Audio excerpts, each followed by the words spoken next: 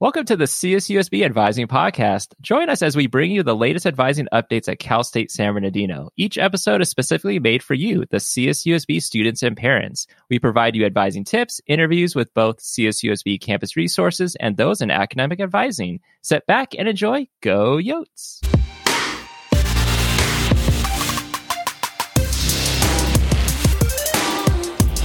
Hi, everyone. And again, welcome back. Spring 2021 is here, and we are so excited. How are you doing today, Matt? Hey, Star. I'm doing well. How are you? I'm good. I'm hanging in there. I hope everyone is healthy, well, and safe. And we have an amazing guest, and we are just so excited to be able to have this and host this with our amazing guest. Matt, can you give us a little bit more information on who we invited? Yeah, so on social media, we've been asking you Yotes for questions on this special guest, and that is with our very own provost, Sherry McMahon. A lot of you in our appointments and through social media have been asking about things like summer and fall. Are we going to be on campus? Is it going to be in person? Are we still going to have online classes? What's the deal with all of that? A lot of great questions that you have had that we're like, hey, let's ask someone who probably has some of those answers or can give us some more insight. So we asked Provost McMahon to join us, and here we go.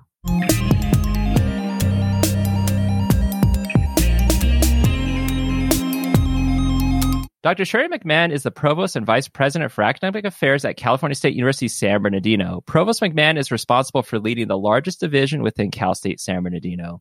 She oversees the university's 5 academic colleges, in addition to several other related entities, such as the John M. Fowle Library, academic research, community engagement, enrollment management, undergraduate and graduate studies, extended and global education, and our Palm Desert campus. Provost McMahon, welcome to the podcast. Thank you. Welcome, man. Welcome, Star. Welcome, everyone. Glad to be here. That's so amazing. And welcome again. We're so humbled to have you here on our CSUSB Advising Podcast. So listen up, everyone, as we go ahead and go right into this. So here's a popular question, Dr. McMahon, from a lot of students. And we are asked almost each time we have a virtual social media live session, when will our campus reopen? The way I look at it is that we've never closed in the way that we have fully been able to operationalize all of our services online. And that's been very important in the pandemic when students have needed services involving supplemental instruction or mental health services, counseling, the clubs and organizations. All of those student support services have been functioning online. So I'd like to think that we have not closed. Now, maybe if the question is when they'll be physically able to come back, we are hoping that the county will lower the risk, the color of risk that we're at, which will allow students to come back on campus. And we are busy working with the department chairs and the deans and the faculty senate and a whole variety of groups to work through a zillion scenarios, so to speak, to make sure that we can repopulate the campus safely. So as soon as we're able to, we will be able to bring groups in. Right now, San Bernardino County and is in a purple category, which is no in-person, activities are very minimal at this point. But as we move through people getting vaccinated, which will be really important in this process, and trying to get to herd immunity, those risk categories will go down, and meaning we'll be able to populate in person more often. So. Yeah, we appreciate that. And I think also, speaking for myself, for Star, and, a lot of folks at Cal State San Bernardino and in the community, we appreciate all the hard work that you and the rest of the team have been doing, and all these conversations and discussions and research that you all are doing. And we know how much stress it might be, to have to do all of that, but you're making it safe for everyone. And we definitely appreciate that.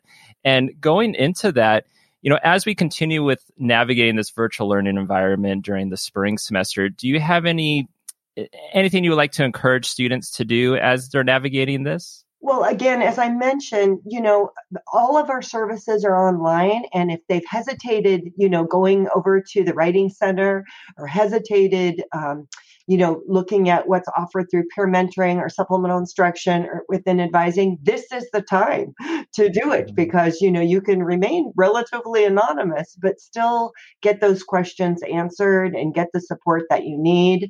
If you have, challenges at home or you need to talk to somebody, all our mental health professionals, these are just common things that you go through in college. So it is not a time to be embarrassed, ashamed, afraid. We want to provide those services for you. So feel comfortable stepping out. And I say this based on personal experience. When I was in college, I would hyperventilate in class. And I didn't really know I was hyperventilating. I just knew that one day I thought I was going to pass out. So I went over to the student health center because I just didn't feel good. I didn't feel right. And they assessed me very quickly and they took me over to psychological counseling. And I had no idea why I was going to psychological counseling.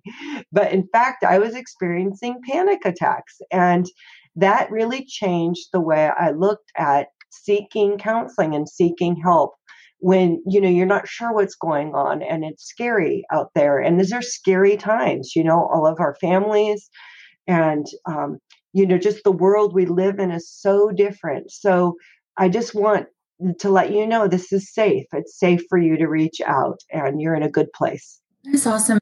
Thank you so much for sharing your own personal experience and the resources that students not only have access to virtually, but the encouragement to seek out that help and ask for help when needed at any point in time. Many students have met with and very concerned and having a difficult time, let's say with virtual learning. Matt and I, as advisors, have been hearing that with work, parents losing their job, taking care of their younger siblings, etc. So every situation is different. But any advice or suggestions for students who may be considering taking a semester off? Oh boy, that's a great question. I really hope our students will just stick it through. Maybe they can't take 15 units. That's been our goal, obviously, in advising, because we know that'll quicken your time to get out of here, which leads to a higher paying job and a higher paying future for you. So we try to think of that with that in mind. However, given these turbulent times, we really just want you to stay enrolled, do what you can do. We'll make up for it. We'll try to offer greater summer session or other opportunities when we can get back to normal. But it's so important that you gradually make your way through because in the end, you will benefit. That's the goal. It's with you in mind, not us in mind, right? So we want you to be stable and have that promising future and outlook. So if you could just stay enrolled, that would be really important. Absolutely. Great advice with that. Now, this one's kind of a combination question because it involves summer and fall. And we know based off the question that we first asked about, returning back to campus or having in-person classes, we have the summer session coming up and as well as the fall term. And we know that the hope is to hopefully return back, but only safely return on campus for in-person classes.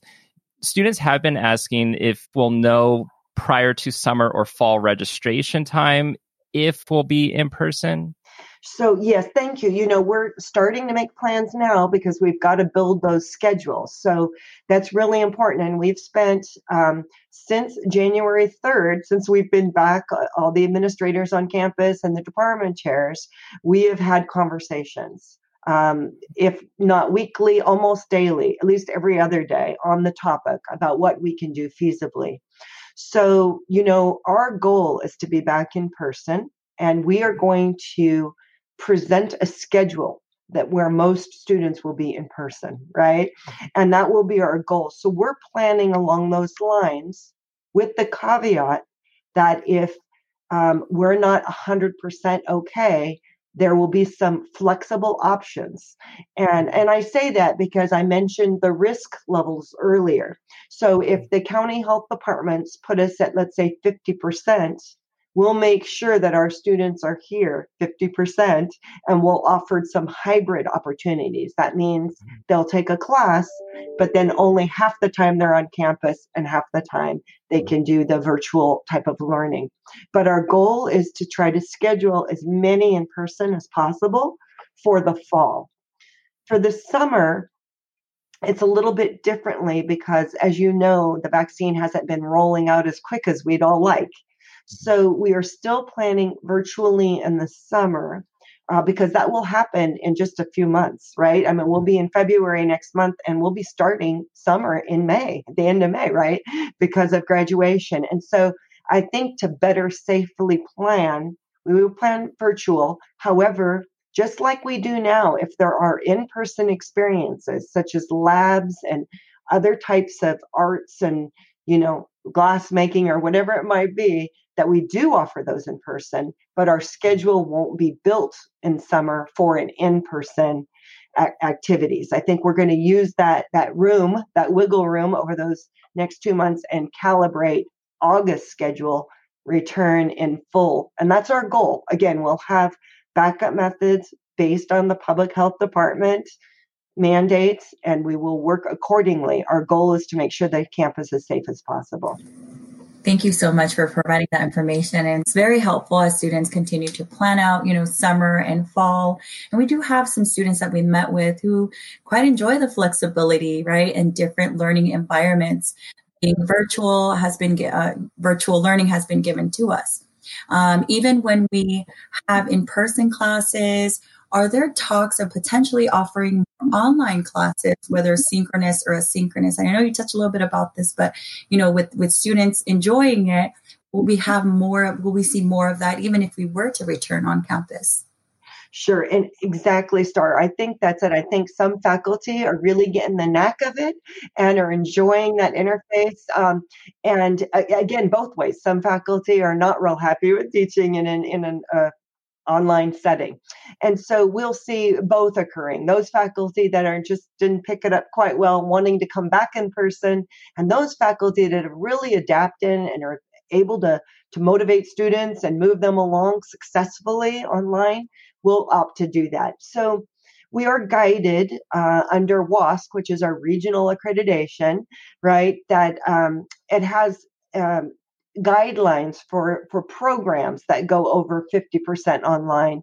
And so I think initially those were encouraging online learning, at least sections of online learning. So students will be able to have those needs accommodated, as well as at least one in-person section, right? But programs that go fully online have to go through separate accreditation types of experiences. And so we're monitoring that. The most important thing, regardless if we go all virtual or not virtual or in class, is that the student has a good experience online. And we haven't found that necessarily in all of our classes because it has been quite a pivot for many of our faculty. And so the most important thing is that we want to assure students a good experience and look at ways where we can make sure those that are taking online classes have instructors that are trained properly and that all benefits from those experiences. And kind of connected to that, and you mentioned the vaccine, the slow rollout of it right now, but are there conversations going on regarding when we do end up having in-person classes at some point, will the COVID vaccine be required, or even how you monitor that? Sure. Thank you. That's an excellent question. And one of the first questions I posed to the public health department. So our director has been, quite involved with the campus, the director of San Bernardino County Public Health. And we've had a couple of venues, both with Riverside and San Bernardino County Health. And in speaking with him, because I asked if the vaccine would be made mandatory, right? And when it would be made mandatory. And right now, while it's still going through these initial stages, there really isn't an appetite to mandate it until we know a little bit more. It's under the Emergency Authorization Act right now. And while it's under emergency authorization, we cannot mandate it. And so we do believe maybe by fall, maybe by next winter, there may be the push coming from county public health, right, to have it mandated, just like some of your other vaccine students come in with, right? We get our shots from when we're an infant, right, moving forward. And so eventually we won't have to mandate it. Hopefully it'll just be mandated through our public health department as a requirement to come into school. So we're not at that stage yet, but I do want to encourage people to get vaccinated, because we do know from public health background, and I developed a public health program in my lifetime, so I'm excited about that it's really important that we get vaccinated. So thank you so much for answering that. And I know many times I hear being asked about returning to campus. So the word returning, right? And I know you had discussed that and covered that. But our transfer students who started last fall, and our first-time freshmen, first-year students who started last fall as well, have never been on campus, right? Or may have come on campus to utilize Wi-Fi. So shout out, remember, you could still utilize Wi-Fi on campus. So they would not be returning to campus, but coming to campus for the first time. As much as they are coyotes right now and they've never experienced being physically on campus, would a second orientation or activities workshop be something that might be looked at for all the students who be returning to campus and this is their first time being physically on campus? Star, that's an excellent suggestion, and one I will bring forward to our orientation team and our enrollment management, because it's because again, that sense of belonging. If you haven't been on campus, you miss certain things, and so again, we want to make sure that our students feel connected to the campus in more ways than just the academic experience online, but the physical presence and the activities and all of the exciting things that happen on a college campus. So I will certainly pass that suggestion along, and we will move forward with that thought in mind. Thank you for that suggestion. And as we wrap up the interview, you've been at Cal State San Bernardino since September 2016. Through these years, what do you enjoy about working and the work that you do at Cal State San Bernardino? I have two favorite days of the year. The graduation day is my favorite, right? And it's just watching those students and their families and knowing that transformation is occurring for them and their families. And to me, that is the most rewarding feeling that anybody can get. But also the first day of school is also exciting. I get the jitters when I was faculty going in to teach for the, first day, because you just get so excited knowing that you're going to have such rich conversations and the students are so eager to learn, and we have such humble students. And I love being on this campus, virtually or not virtually, because I know the difference that diploma makes at the end of the day. And so that's what I'm most excited about, because it provides them, once I heard from our former chancellor in the CSU system, Chancellor White, that education is the antidote to poverty. And we will change that through educating and giving people, the critical thinking skills and the opportunities to do what they are, put on this earth to do. And I think that's really, just a blessing. And the closer we can get them to have that connection and make them feel purposeful in our society, the better off we are. So I'm excited all the time, but that's the main time bit. I know, and thank you. Excited all the time, absolutely. And having worked with, our amazing provost here, students, if you have any questions, please don't be afraid to reach out. But also, Matt, you are first generation. I know I'm a CSUSB student, so we basically grew up here. So again, we're just humbled and blessed to have this opportunity with Dr. McMahon. Thank you so much, Provost. I know busy, but you took the time to come out and answer our students' questions. So students, if you're listening to this, we hope that your questions were answered. We hope that you have the opportunity to ask us more. And again, thank you so much for joining us. Thank you so much. All right. Well, good luck, everyone. We'll see you soon. And remember to check in with us, because we want to make sure that we're here for you. All right. Thank you.